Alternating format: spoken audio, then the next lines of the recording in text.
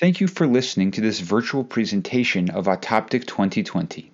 Autoptic is a Twin Cities-based arts festival focusing on comics, zines, and print media. For obvious reasons, we could not have an in-person event this year, but in conjunction with the Gutter Boys podcast, we are able to bring you a great series of interviews and discussions. Please visit Anchor FM/Gutterboys or autoptic.org for more interviews and information on how to subscribe to our podcasts.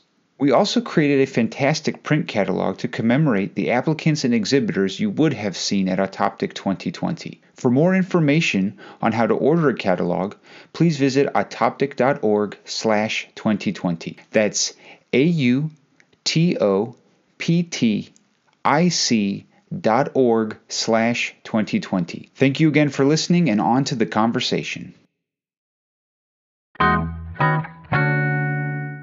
My name is Pete Fakey, and I'm representing Autoptic today. I'm a board member and cartoonist, and I'm joined today by M.S. Harkness, author of the new book, Desperate Pleasures. Desperate Pleasures is an autobiographical comic and a bold look at how we as people relate to ourselves and to each other. Set against a backdrop of drug dealing, sex work, trauma, and abuse, MS fearlessly takes us behind the curtain of a young woman's struggle to find love, acceptance, and balance in an unstable world. So, yeah, welcome. Hi! Just spike that volume right up. Yeah, there you go. That's a good way to start. I'm starting a little serious there so we can cut the tension here. Let's talk about how we know each other. I feel like we should just get that out of the way because I'm sure there'll be some people that don't know the background here. But we went to MCAD together. We've kind of grown up along. Yeah, we've kind of grown up alongside each other as cartoonists. We're like the Pointer Sisters, and that we go to shows and people get really confused. They don't, like, one of us isn't there, and they're like, "Where's the other one?" Yeah. I feel like it's happening a little less lately, but there was definitely a point where it was like, where's the other y'all one? Fucking, what's going on? Like, yeah, for real. I know. Ren I was and sure for a Stimpy. few years there people thought that we were. Yeah, right. The Ren and Stimpy fuck.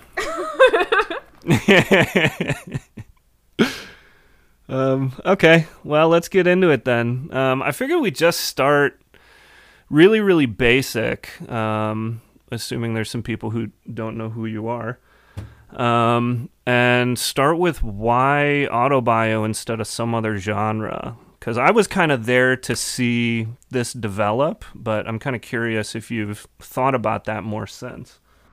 Yeah, it's been a thing that's developed for me over the past 5 years or so. I've talked about it a little bit before. I can do the fun of going through you and me together, figuring out how this all happened, and that we went to art school and we were studio buddies. That we would just crack jokes and talk shit and watch wrestling in our studios at our art college that we went to. And there was a distinct conversation one night. I remember, I don't know if you remember it, but like I came in art school just being this goofy child that didn't really know what they were doing, like most people that end up going that route, and kind of trying to figure out like what a good focus for me to be, like what I should be really honing in on. And I ended up doing like a 24-hour comic that was about the time I almost had sex at the airport, which was reviewed pretty spectacularly just among my peers, and that it was nice to see people responding to something past the sort of just like art school critique of like, okay, yeah, like right. your this is following this formula, or this is working, or this isn't working. People are just actually looking at it and laughing and like being entertained.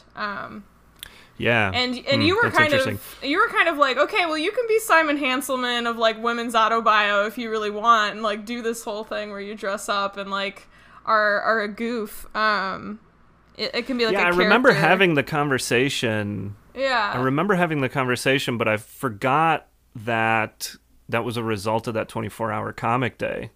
Because you were kind of debating whether or not you wanted to pursue that, and we had like a full conversation about I weighed the pros and cons with you just because it was like, okay, well, I can I came in just being like, okay, I like to draw. I've always drawn. That's like been the only thing I've been good at.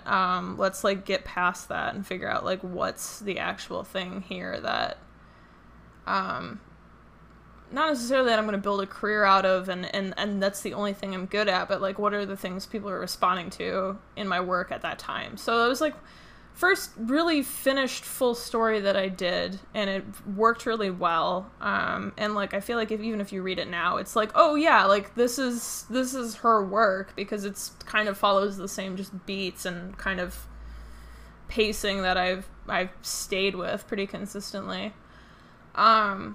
And it was like, yeah, okay, you can just be really good at drawing and work for like Image or Boom or Big Two or do whatever and be like part of a team, or you can like tell these stories that are personal and maybe a little bit, I don't know, more successful with an audience, just in that, okay, you have all the control over it and like you have the power to do what you're gonna do over it.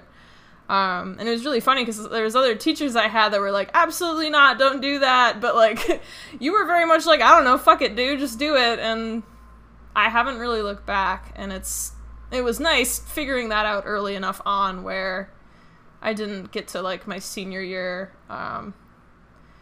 freaking out and crying every class because there wasn't really like which isn't to say, like, you should have yourself, and if you don't, you're a failure, but it was just very relieving at that point in my life, where it's like, okay, well, this part's figured out, so, like, all the other things. Right, you pretty much knew where you were going by the time you got to senior year, yeah. Were you started on Tinderella yet? Yeah, well, that was just it. Like, Tinderella was, like, my senior thesis in college, so it was not finished by the time I graduated, but it was sort of like, I had all the pages penciled, I had plans to kind of schlock it around in some way to a couple publishers that I, like, felt good about, talking to them, and I went and hung out. Right, you went to SPX, and you shopped it around, and you had the whole... Yeah. The whole, like, proposal together, and... Yeah, which was not the norm. That I was like everyone who like, got it from me was like, oh, okay. Like, just a little I know, we thought we were doing it right, but yeah, right. Well, it's almost like this is what they tell you to do in class, but it comes off so aggressive and weird. Well, that's like more for, like, Image. It's like more for, like, a fucking... big time publisher, I feel like, definitely. Is when they're talking in class. But they don't tell you that, We're like taking it over to Kilgore, like, listen to me. Well, that's exactly, it was like my big boy voice that I used, and it was just, you liken it to like a bunch of like dogs playing poker with like fake money, because it's like there's no real money here, so it's like we're all just like House of Cards in our own head, like this is gonna be it. Totally. Ends up with, all of your dreams and your ambitions, but ultimately it's like you're using like business vernacular for like nobody here knows what they're talking about or knows what they're doing or anything. So I know you spend a couple years in it and you really quickly start treating everything a lot more casually. A little bit, or at least parts of it, but parts of it, yeah. Well, so, how you talk to people that and you still gotta maintain some level of professionalism when you're meeting someone for the first time or proposing hard. something. Oh my god. And I still go off on people and like take my day out on accident. Yeah. Whoops. Send some bad emails. So yeah. I'm trying to be a good boy. I don't know. We'll let everyone else get bad, so that way we'll seem okay. Like, let's say that again. We're never gonna get better. We're just gonna wait for everybody else to get real casual and not care and like realize it doesn't matter. Yeah. Yeah. Just ease into our level here. So from kind of where you started with Autobio, how has your thinking about what this means as a genre change? Because I know in the last year or so you've started looking much harder at some of this more like classic canon Autobio work, more of the stuff from the 90s. And it seems like I've seen kind of a shift in the way you're thinking about it, but... Maybe a little bit. I think just like my taste is developing as I kind of figure out like where I kind of fit into things or where I'm not trying to. Maybe, I don't know. I always felt like I've had like a kind of discerning quality for these sorts of things, just because, I mean, so many different people do autobio for so many different reasons. It's a very exhausted, tired genre in a lot of ways, and so I think there's always people who are trying to kind of push it into different directions, and I think really to some extent it's more interesting when you have people outside of cartooning, or outside of, I don't know, like the kind of, because what do we all think of when we think of autobio? It's just kind of like these like tome poem zine kind of, this is my heart and soul, mental illness sort of thing. So I try to just kind of like do reconnaissance work on like just what's going on as far as like what other people are making, and like kind of just study the field, so that way I just know, not necessarily like what to do or who to copy or what mistakes not to make, but I think it's just more like just being really hyper aware in that way, because I think like part of it is like you never want to come off as like delusional about anything, and you want to be really conscious about like how you're portraying your character, yourself, or how close you are to that character. Right. So when you make like a giant book and then people don't like it, you really do run the risk of like kneecapping yourself emotionally for a certain period of time. So I don't know, like I've always kind of had like a list of things not to do, and sort of like obstructions, just in terms of like, I don't really want to be like this anti-hero character. I don't necessarily just want to like make all these comics that are about being a lady and being a woman, especially because it's just kind of like the binary is really, I mean, for lack of better words, boring, but like really, I mean, what's more interesting right now is how we can explore like how we're not just fucking connected to our genitalia. Right, yeah. I think you've done a really, really good job with that in the new book, and really sort of, I mean, it's about you, and so by default, it's about being a woman to a large extent, but it really does step further out and try to have something more to say just about trying to navigate being alive and all of the shit that comes with. Yeah, and that was just it. Like that's what I'm trying to do. It's just more, I think that, where like my, common ancestors in terms of just other women cartoonists have had to deal with was obviously dealing with an audience that just like couldn't comprehend the fact that they were people, and so like you have to kind of be shticky and fall into something, and I'm thankful for everything that they've done. I really do appreciate it, and I do take a lot of inspiration from it, but just making sure it's not it's just being aware of where I am, and not trying to, I don't know, not trying to just repeat the same things that that the emotionally troubled sort of men of the scene have done, to some extent too, and not just riffing on the bad boyfriend, bad girlfriend trope too. So right. So that's kind of what you're talking about with having your list of things that you don't want to do. You're seeing specifically spaces that are already filled that we don't need more work like that. Right. That's just it. And it's not even that I consider myself at the height of art. I'm very much like trying to make something that can be consumed widely, which is just to say like anyone can read this and it's not alienating to any one group. But yeah, I mean, just knowing it's just reading the room, right? Like people don't fucking care about this kind of story right now, and my life is my life, and we're all valid, so therefore like you can find ways to talk about yourself and talk about your experiences that aren't drowning out other people or just fucking boring and cliche. So yeah, that idea of reading the room I think is really interesting, in how directly it applies to autobio work and work that's based in life. I feel like it's something that I almost don't need to worry about as much with fiction work. It's I mean, you don't want to do something that's so tone deaf or stupid, or you end up looking like an asshole. But, you know, it's not really as much of a concern because, like you're saying, I'm not, you know, you're not representing yourself. You're representing, there's a level of protection there, and there's kind of a shield there, which I think kind of transitions into this other next question that I have here, which is how you translate life onto the page. And maybe, I mean, we could talk about like nuts and bolts process stuff if you want to, but I'm really interested in how once you've put it onto the page and then out into the world, that translates back into your life. Because you did that comic on your, I think it was your Patreon feed fairly recently about kind of having some conversations with people from Desperate Pleasures that was a result of putting that book out. So it's kind of goes both ways there, right?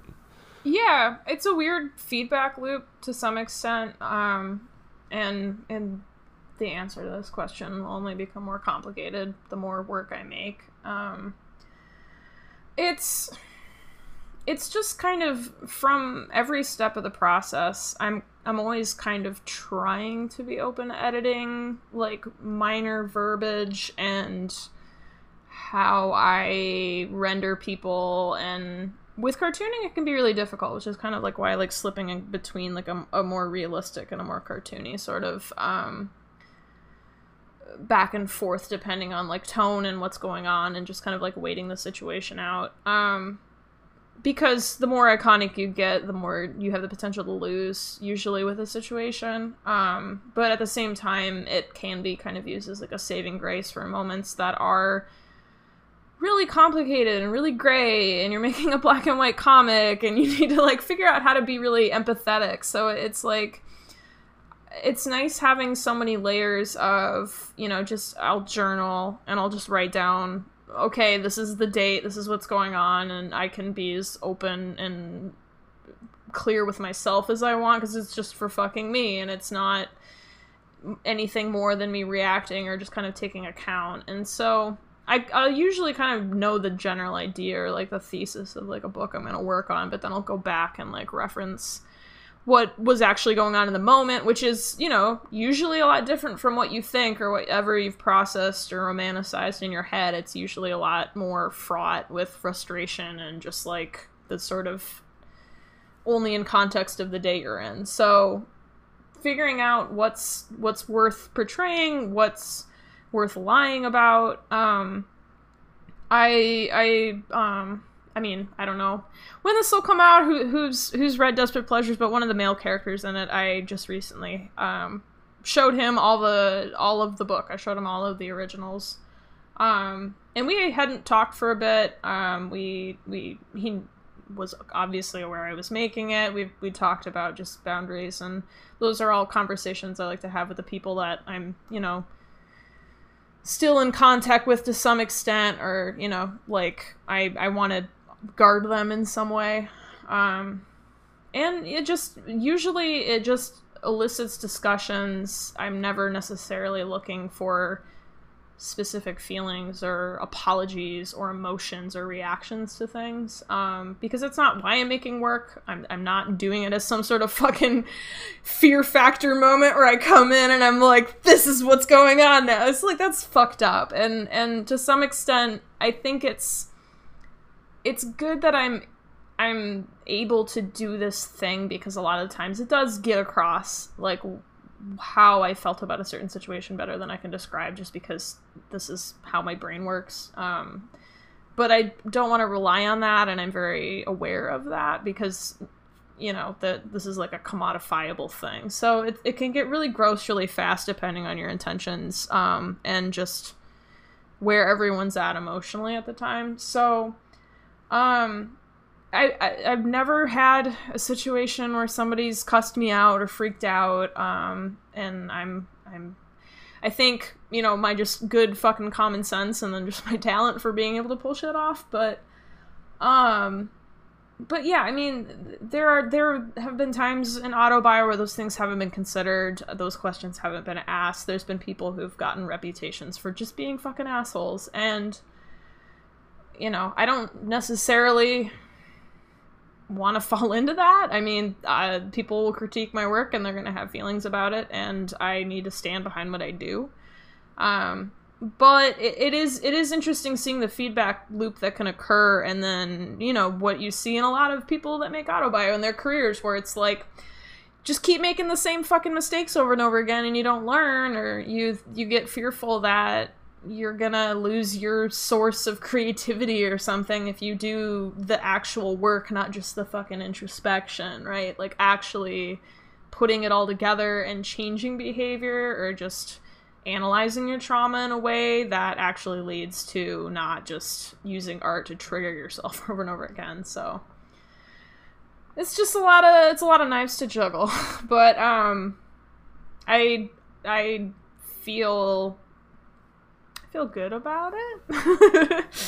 Yeah, I mean, I think you've I think you've really pulled together, you know, kind of what you're describing on Desperate Pleasures here, where it's from your perspective, but I think you've done a really good job of balancing it and creating some real empathy for the characters that aren't you, you know, and it's not just this like, here's me, here's my experience, here's this, but it's, you know, you're making space for the reader to, you know, deal with some of the complexity of that situation.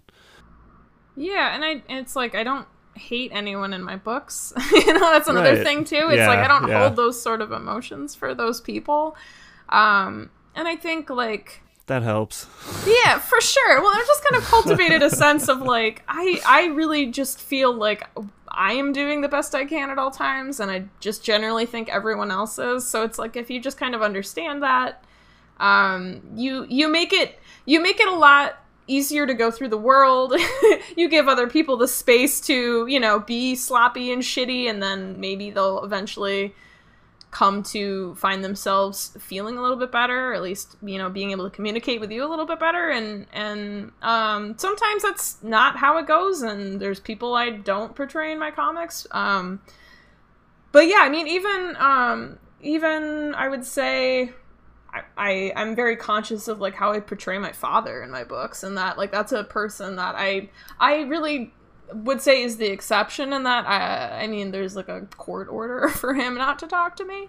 Not to say he hasn't tried, but that's something where I hold more space for myself, and then it's like, well, this is what this is, and I'm just saying that's what it is. And well, there's a difference between that relationship and somebody who you've met and you're both kind of on this path of, you know, falling into something or having some kind of confusion to the relationship, right. and you're growing together. Right. You know, I mean, there's a different relationship there.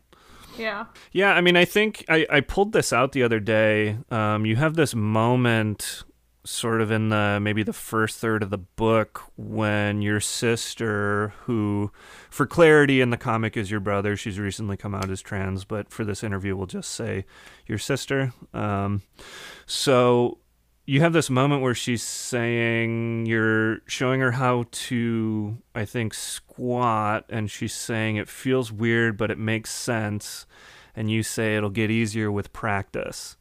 And I'm like, that's like the thesis statement for the book. That's like the whole idea, I felt like. Yeah.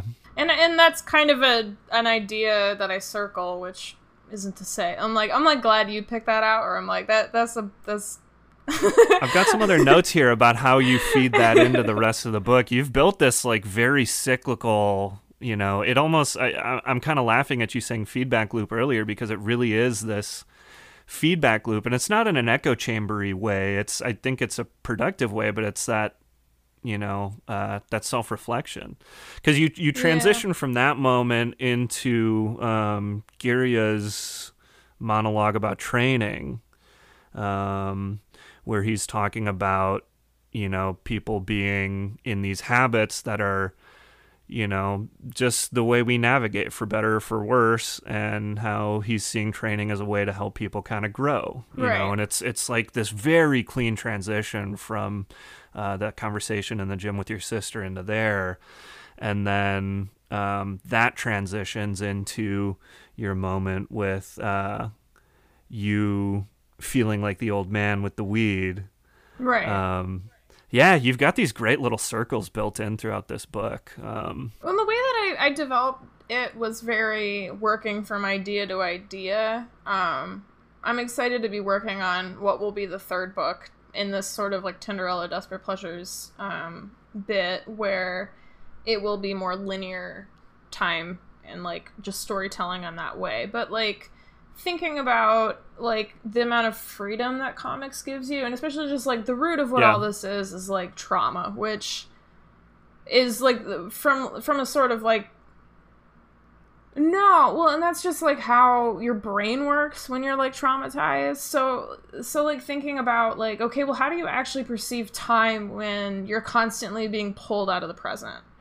And making these associations that make sense to you, but aren't necessarily like the truth of like the situation. It's just like the thing that you keep telling yourself, or the dance that you keep doing because you need to just like survive the moment. And like a lot of like what, like a lot of like just me myself personally is like digging through like easily the first like 12-15 years of my life I was just like heavily disassociated. So it's like so it's like doing reconnaissance work to like go back and like go down the well and like figure out all this fucking shit with like plot points on a map.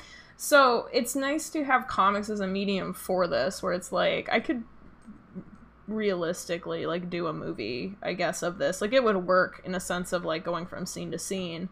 But to be able to tell this story in the way that it like should be understood is just like being able to push back and forth from person to person, or an idea or a feeling, rather than me going through and doing like this is on this date or whatever. And like I'd include dates almost arbitrarily just to be like, okay, these things are very different on the calendar.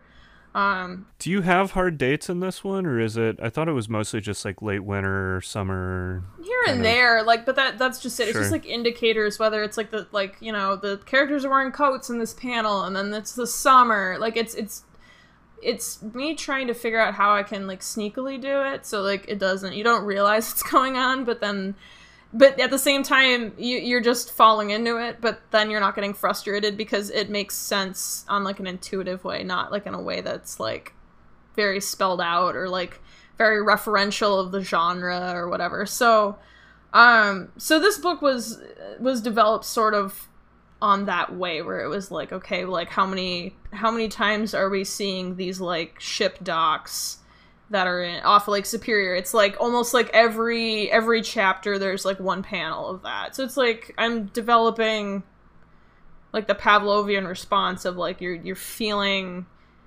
foreboding or just distrust or frustration with these motifs. So the writing took a long time.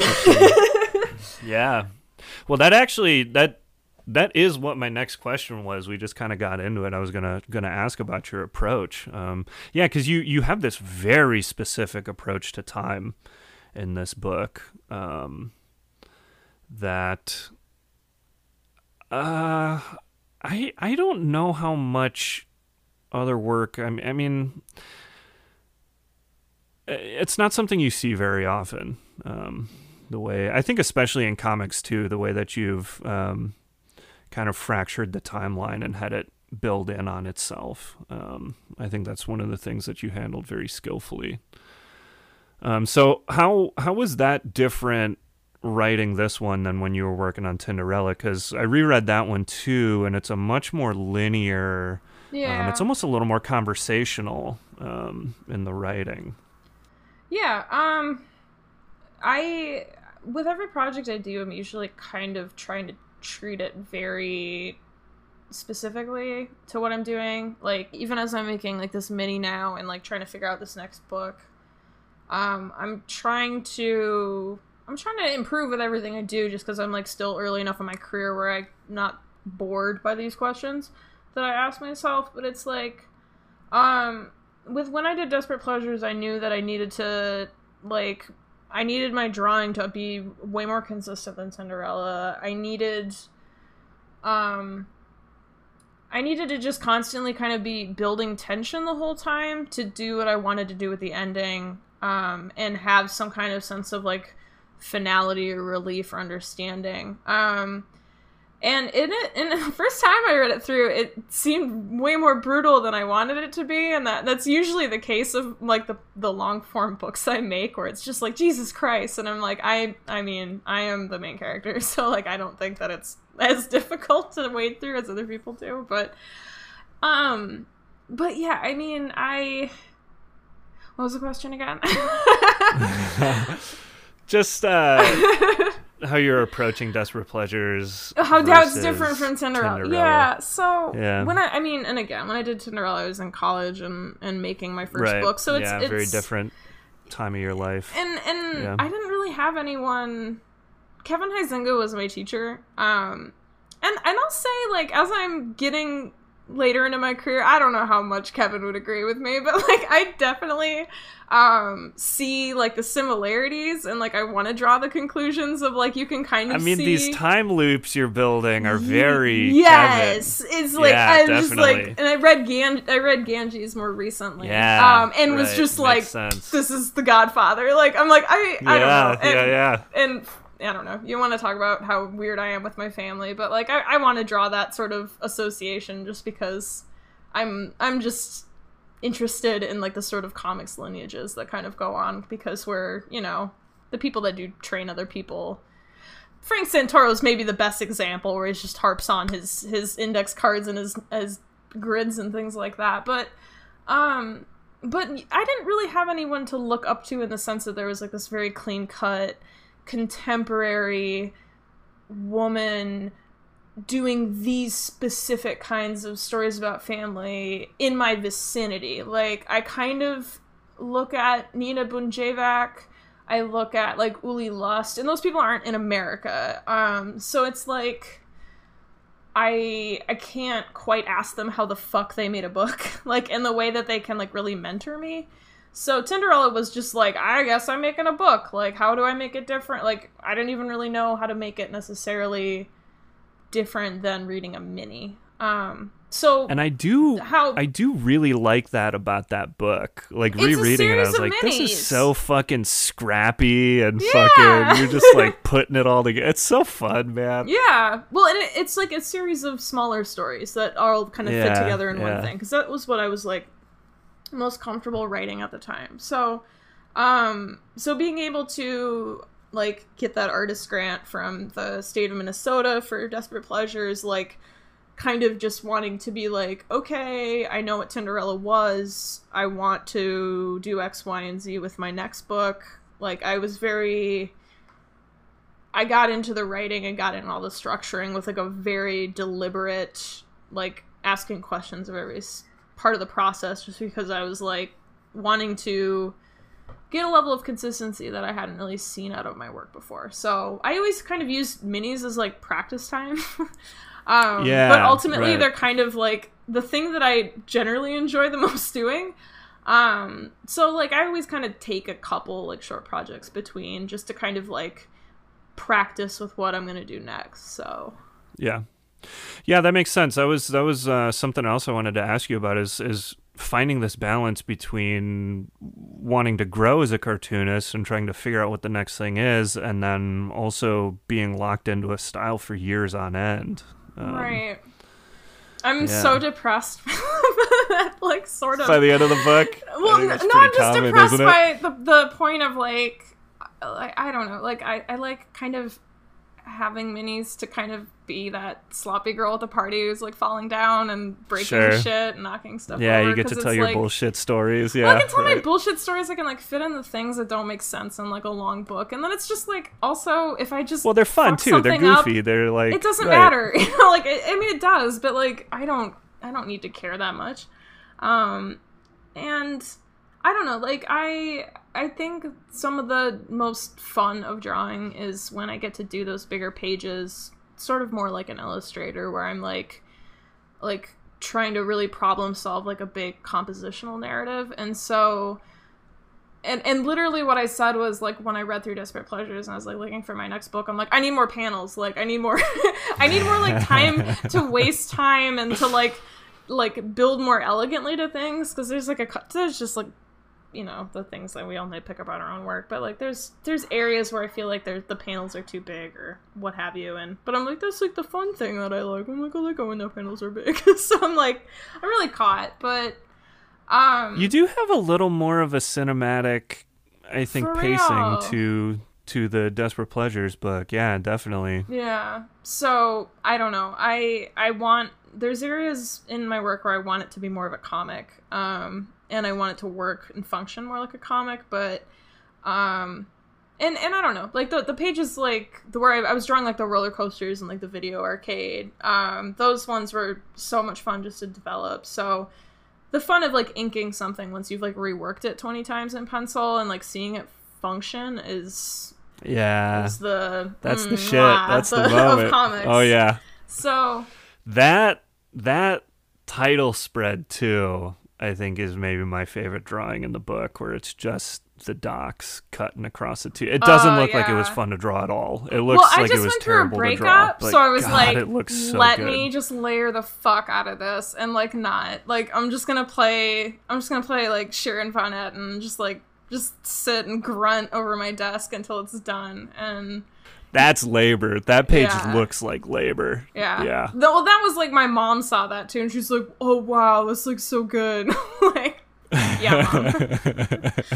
I did that shit. Love you, honey, from the back row there. A little bit. But yeah. So we've maybe touched on this a little bit, but kind of the other big one that I wanted to really talk about is how you approach taking big swings in your work. Because I think you've always had these kind of things where you really just fucking go for it. And I think on Tinderella, like, first of all, just doing like 6 minis and then doing, 120 pages or whatever is kind of crazy. But then you also had those moments where you just like throw a 1-page comic in there and you have all these like extra little like sketches in there with the costumes and everything, and especially the 1-pagers felt kind of like a big swing, and I know you took those out on I was like confused. You're talking about reprint. I was like, what? Yeah, you forgot those were in there. Yeah, I've got the Kilgore version, so mine is really scrappy. It's still got those pages in there. It's like shit smears. But all then sitting by the toilet from the monkey cage. Yeah, right. And then on the new one, did you think those 1-pages were a big swing? I kind of think so. I felt like it because who does that? Nobody fucking does that. You just threw them in there, fuck it, we'll see how it goes. Well, that's just it. I mean, I don't know. Like I said, like, it was like, I don't know how to make a book. Like, is this what books are like? It's just like a little alien, like, trying to figure it out. So, for stuff like that, I mean, that's just like not knowing what you're doing and like just being just stupidly confident about it, like I am. Sure. I'm just like, I'm gonna sell it. It'll be fine. I mean, honestly, that kind of does answer the question, because I'm thinking, like, is it trusting your audience? Is it trusting yourself as you're kind of hurtling into these ideas? And it's, it's that confidence of just being like, yeah, I know what I'm doing. This is what a book is like. Well, in my consulting group, which I would say when I'm trying to figure out what I'm doing, usually mostly just for long form work, because I've been making comics just long enough now to be like, okay, no, I have it, like, it's fine. But for like certain scenes or things that I think are a little bit more dicey, like right now I'm working on this like kind of pseudo political comic, and there's these moments in it where I'm like being the person I was at that time, but also like not being super PC or just being like blatantly unaware of things. And I'm like, okay, the way I'm putting this off is it coming off just like like does it come off as like somebody who's informed writing about like this dumb white bitch who's just running around being an idiot, or does it just seem like the author doesn't know what's going on either? So like I have you, Sure. Yeah, who reads my work. I've got like Sean Knickerbocker. Sometimes I'll hit up Kevin Huizenga and be like, hey, can you look at this? And he'll do it. But scenes and things that I'm kind of just like, I just want somebody else to read it, and I just want to watch their facial, like I want to watch their face journey while it's happening. Right. Yeah. I know that move. Yep. Yeah, like I do due diligence and just making sure that not necessarily like I can blame it on anyone if it flops, but like just being like, okay, these are people I trust. They're gonna tell me straight up if this thing is not working in this way. And usually I kind of have it, but it's almost like good to kind of watch you or watch somebody read it and stumble on something, and then I'm like, oh no, this has to be like a perfect fadeaway 3-fro. Like, yeah. Exactly. I tend to be a little picky on the read too, because I always, in that editing phase, I'm always like, okay, what is the person who this is the first time they're picking up a comic book gonna think, you know? And I can tend to be a little picky on it sometimes. I feel well, and I'm like also thinking like can't imagine somebody who's never read a comic picking up your work and just being like, what? What? Well, so Fantasy I've got a couple of things bro that reads Gary Panner, like see what happens. Yeah, right. Yeah. Oh boy. It must have happened once or twice, right? Oh, when I die, I want like a full hour-long footage reel of people picking up my book, and like I want to watch them just react to it and like. It's like the security cam at the Barnes and Noble. Yeah, I want like a candid camera in comic book shops where it's just people who have no business. That'd be even better, at my work, honestly. like freely reacting to it. Bunch of Wednesday warriors. Yeah. Yes, in the wild. So, but yeah, no, I mean, I feel like for the things that I am, like, just almost questioning, I usually field it through a handful of people, and that's just, like, coming up through art school, is having somebody, like, look at the start of your work, because there's been times where, like, people will hand me a finished comic and be like, what do you think? Like, tell me how I should change it, and I'm like, I don't feel comfortable telling you how you should finish, like, a finished piece. Because I'm aware of how much it fucking takes to do it. So, yeah, it's tricky. I don't know, at least for me, like, I know there's plenty of our friends even that throw out whole comics and have no problem doing it. But, if I have to ditch a page, I am the most disgruntled, like, crotchety, I can't believe I had to do this sort of attitude about it, so. Yeah, so what I definitely have some things that I felt like you were swinging for the fences on Desperate Pleasures, but what for you felt like the big swings on that book then? The theater scene is kind of the one that has been like that's the big one. the must talk about town in terms of all my friends being like, that was insane.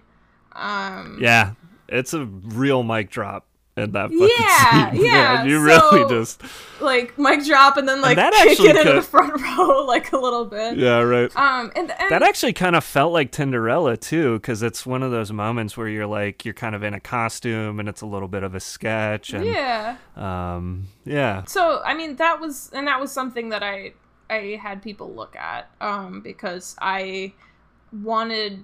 It wasn't so much that I didn't think I could pull it off. It was just like, how do I make sure this hits exactly how I want it to hit, and then follow up with everything after it. So, and I think I did it well. I talked to a few other people about how like I'm such a stand-up comedy nerd. For the people that don't know, there's a scene in Desperate Pleasures where I like do a full like stand-up comedy routine about like some bullshit that I felt would be originally in my notes. I wanted to be like a fucking like ventriloquist puppet. Like I wanted to go like the Jeff Dunham route, and I'm like, this is too insane. Oh god. Yeah, that would have been like too acid trip, too off the wall. But I definitely have like sketchbook pages where like I have like a weird Pinocchio version of me, and it's fucking bizarre. So ridiculous. But, yeah, super weird. Yeah, no, I know. In this book, I mean, I would kind of, I'm a weirdo, and I would kind of love to see that. I think it was probably the right decision to not draw the dummy in there. Well, that's just it. I know I can edit, but in my book, Desperate Pleasures, coming out this fall, there's like a scene where I'm talking about very delicate things in like the sort of stand-up comedy routine, and sort of doing it under the guise of like a lot of, usually everyone that's experienced trauma has some sort of like song and dance performance routine that they have to tell other people or to tell themselves, and it's usually like a construct, and usually kind of only makes sense to them. Like, you can't really joke about your fucked up edgelord shit to other people and expect them to relate to you because it's so personal. And there's these panels where I'm sort of like anticipating like an audience reaction, as though there was, as though I'm doing it and like expecting people to writhe away with disgust. Sure. And it was kind of like a reaction to what feedback I got out of Tinderella. It's almost maybe like the non-reaction you get when you share super personal things, because it's not as though anyone wants to critique somebody's like traumatic lived experience. They want to talk about like the more formulaic aspects of your work, which is like, I get it, it's fine. I don't think anyone wants to be an asshole on purpose. Right. But it is Probably sort of like but... it's that drunk oversharing girl at the party where you're like, what the fuck is she saying? Like, why is she saying this in public? Like, this is so uncomfortable. And just kind of spooling that into, kind of what autobio is, which is that, but with a spine. So, yeah, there you go. Yeah, or what it can be when you don't think about it in the context of a story. So it's super uncomfortable. I intended it that way. And it is kind of the thing that I think most people have reacted to when they say they've read it and we're like, oh, this part, or the part that I did in Graphite, which comes like immediately after. Yeah. So yeah.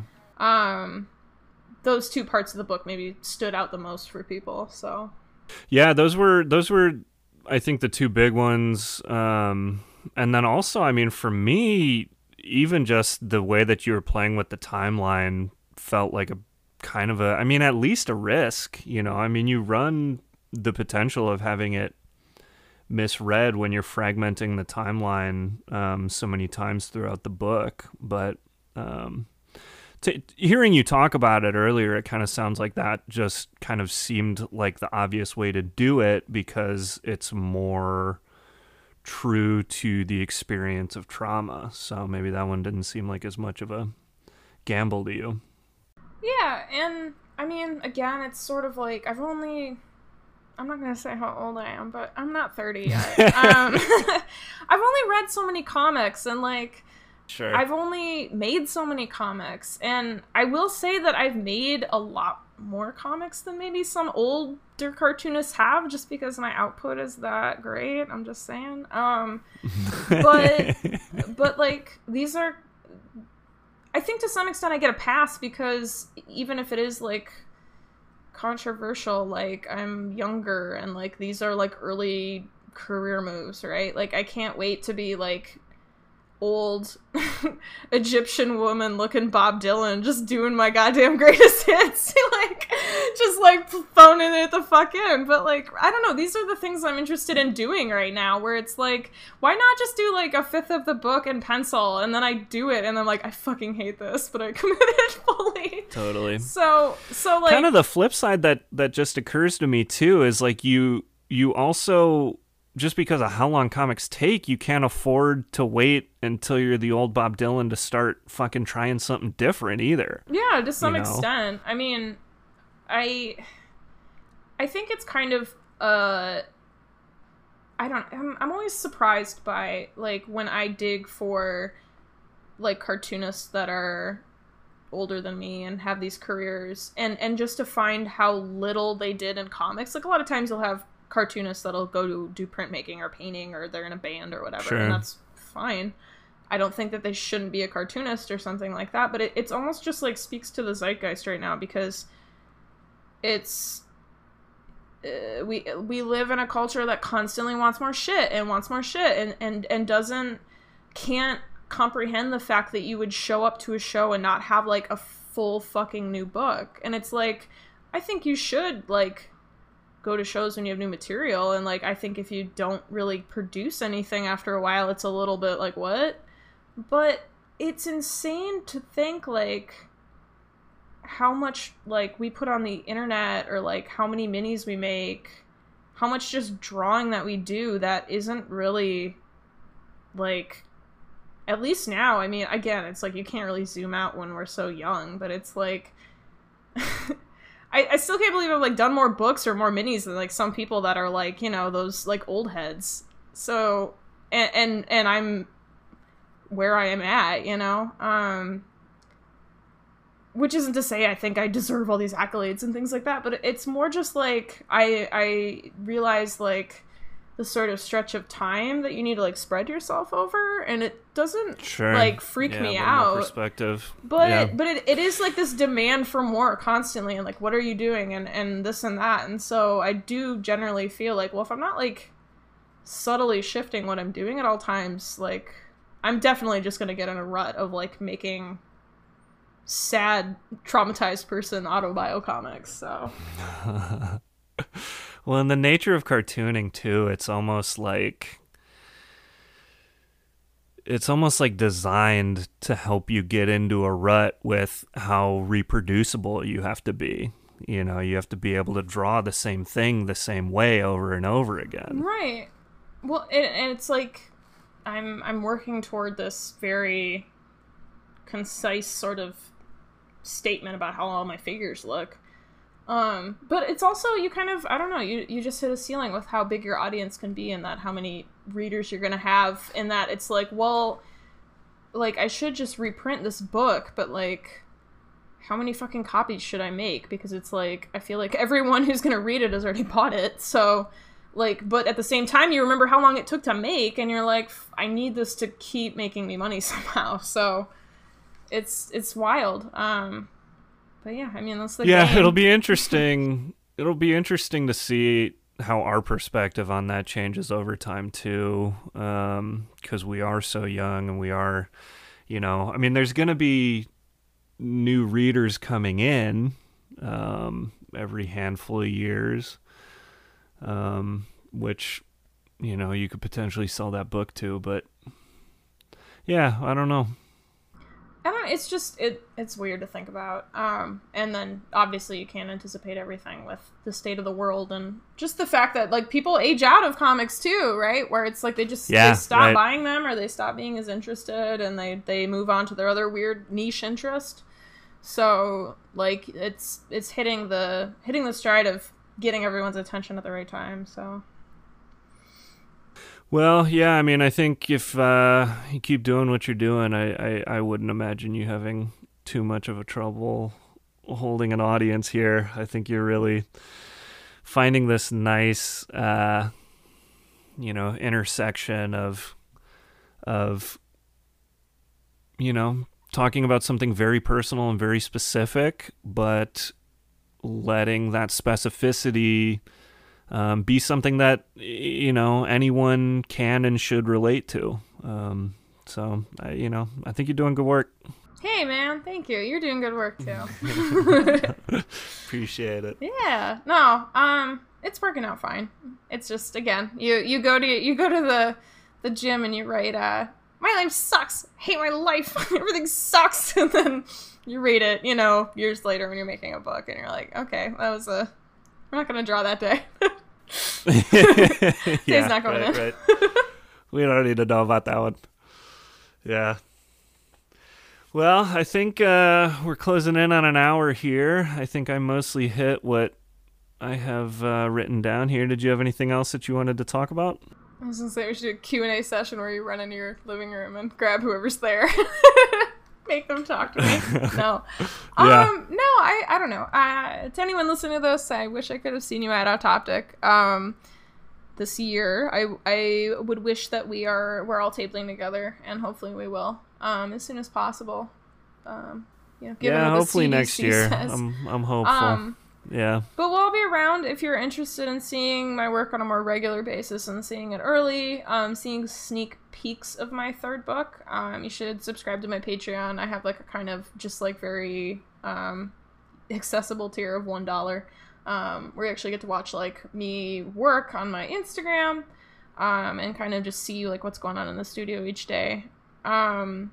Other than that, please pre-order Desperate Pleasures now from Uncivilized, or just order it. I don't know when this is coming out. And order Tinderella, and order all of Uncivilized books while you're there. So, but yeah. You're a true pro. I didn't even have to prompt you to plug. Just got ahead of it. But yeah, msharkness.com. You can find all my crap on there, so. Perfect. And then the Instagram is just MS Harkness as well? It's like m.s. There's a link to it on my website. Perfect. Just cool. go to the mothership. You'll be fine. But yeah. And always good talking to Pete. Yep. Good brother It's been good. Pete. We haven't caught up in a little while. This is a little different than just organically catching up. This is like what we do, though. You come to my house and you just start touching my books, usually, when there's not a pandemic. And side-eyeing me as you pick up like a book you've probably read like twice before, and I'll be like, you got a lot of shit I haven't read and yet. and I'll be like telling you about my dumb day, and you'll be like, what do you think of this book? Like it's like you are just like a young Josh Bear, like hardcore, like coming in with your backpack and your dirty feet and just touching all my shit, and it's great, and I appreciate it. But yeah, no, we'll be hanging out. We'll hang out a couple times, given, we need to do it safely, but we'll find a way. I will not be a Minneapolis native. Right. In the upcoming future, the near future, the current present, whenever you're hearing this. So, it should be coming out around the end of August. I'm getting drafted to a Big Ten comic city. Yeah, right. So, be on the lookout for where I'm at next, because, I don't know. It'll mean something at some point. That's the teaser. Do you want to tease the third book at all, or are we not there yet? We can kind of talk about it a little bit. I mean, it won't be out probably till 2022 at the earliest, but it's going off of a lot of the same themes as Desperate Pleasures, but in like maybe a little bit less of a frantic way. A little bit more measured, a little bit more about being more aware of what's going on, or at least coming to the conclusion a little faster. But I am a certified, well, maybe I don't want to spoil the book, but I don't know, I'm a trainer. I work as like a personal trainer in a gym. Anybody following you on social already knows that. Yeah, it's not too much of a big spoiler giveaway, I guess, but the story is me, my process of becoming a certified trainer and learning about body and mind stuff and how it all kind of adds up together. Yeah, right. Yeah, you start hinting at that at the new one in the Desperate Pleasures here. You start drawing that parallel a little bit. So foreshadowing. But yeah, see that thing come together. Stay connected, and in a couple of years it'll come out, and it'll be great. So. Yeah, and we'll see everybody when we're actually able to go be in groups again. I'm sure we're all looking forward to it. It's a shame that they're getting rid of Segways. We could have all put the weird iPad on the Segway thing and had like our robot representatives. Put our tables up and shop around. Yeah. I like Cam's idea when he was joking about Cam Del Rosario from Gutter Boys. He was joking about like setting up like a chat roulette website that's just that was my sitting idea. At their tables. They stole was that your idea? No, that was, I thought that was Cam. When I talked to the Gutter Boys, we were talking about how we needed chatterbait rooms. I talked about doing the porn side of it. I mean, chat roulette is just dicks. But how we should all just set up, we should all just be masturbating and then holding one of our minis. And then people just drop tokens in. Yeah, that should be the new way that we should all just be on OnlyFans. Oh, man.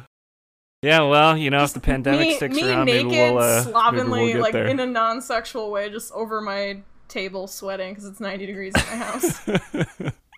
I know, I'm sweating so bad right now. I got all the windows closed and everything for recording. I'm sure your fans. All right, well, until we can see you at the festival, make sure to pick up Desperate Pleasures from Uncivilized Books and give this thing a read. I'll have a new mini out called Rotten as well. I'll just say that really fast. Yeah, pick that one up too. That'll be like a 50-page mini. So if you want something to read right before the 2020 election, go ahead and give that a swing. That'll be on my website. Oh, yeah. So. Thematic, right. Cool. All right. Well, thanks for talking. Bye. Bye. Thank you again for listening to this presentation of Autoptic 2020. For more information about our organization and events, please remember to visit autoptic.org. That's AUTOPTIC.org.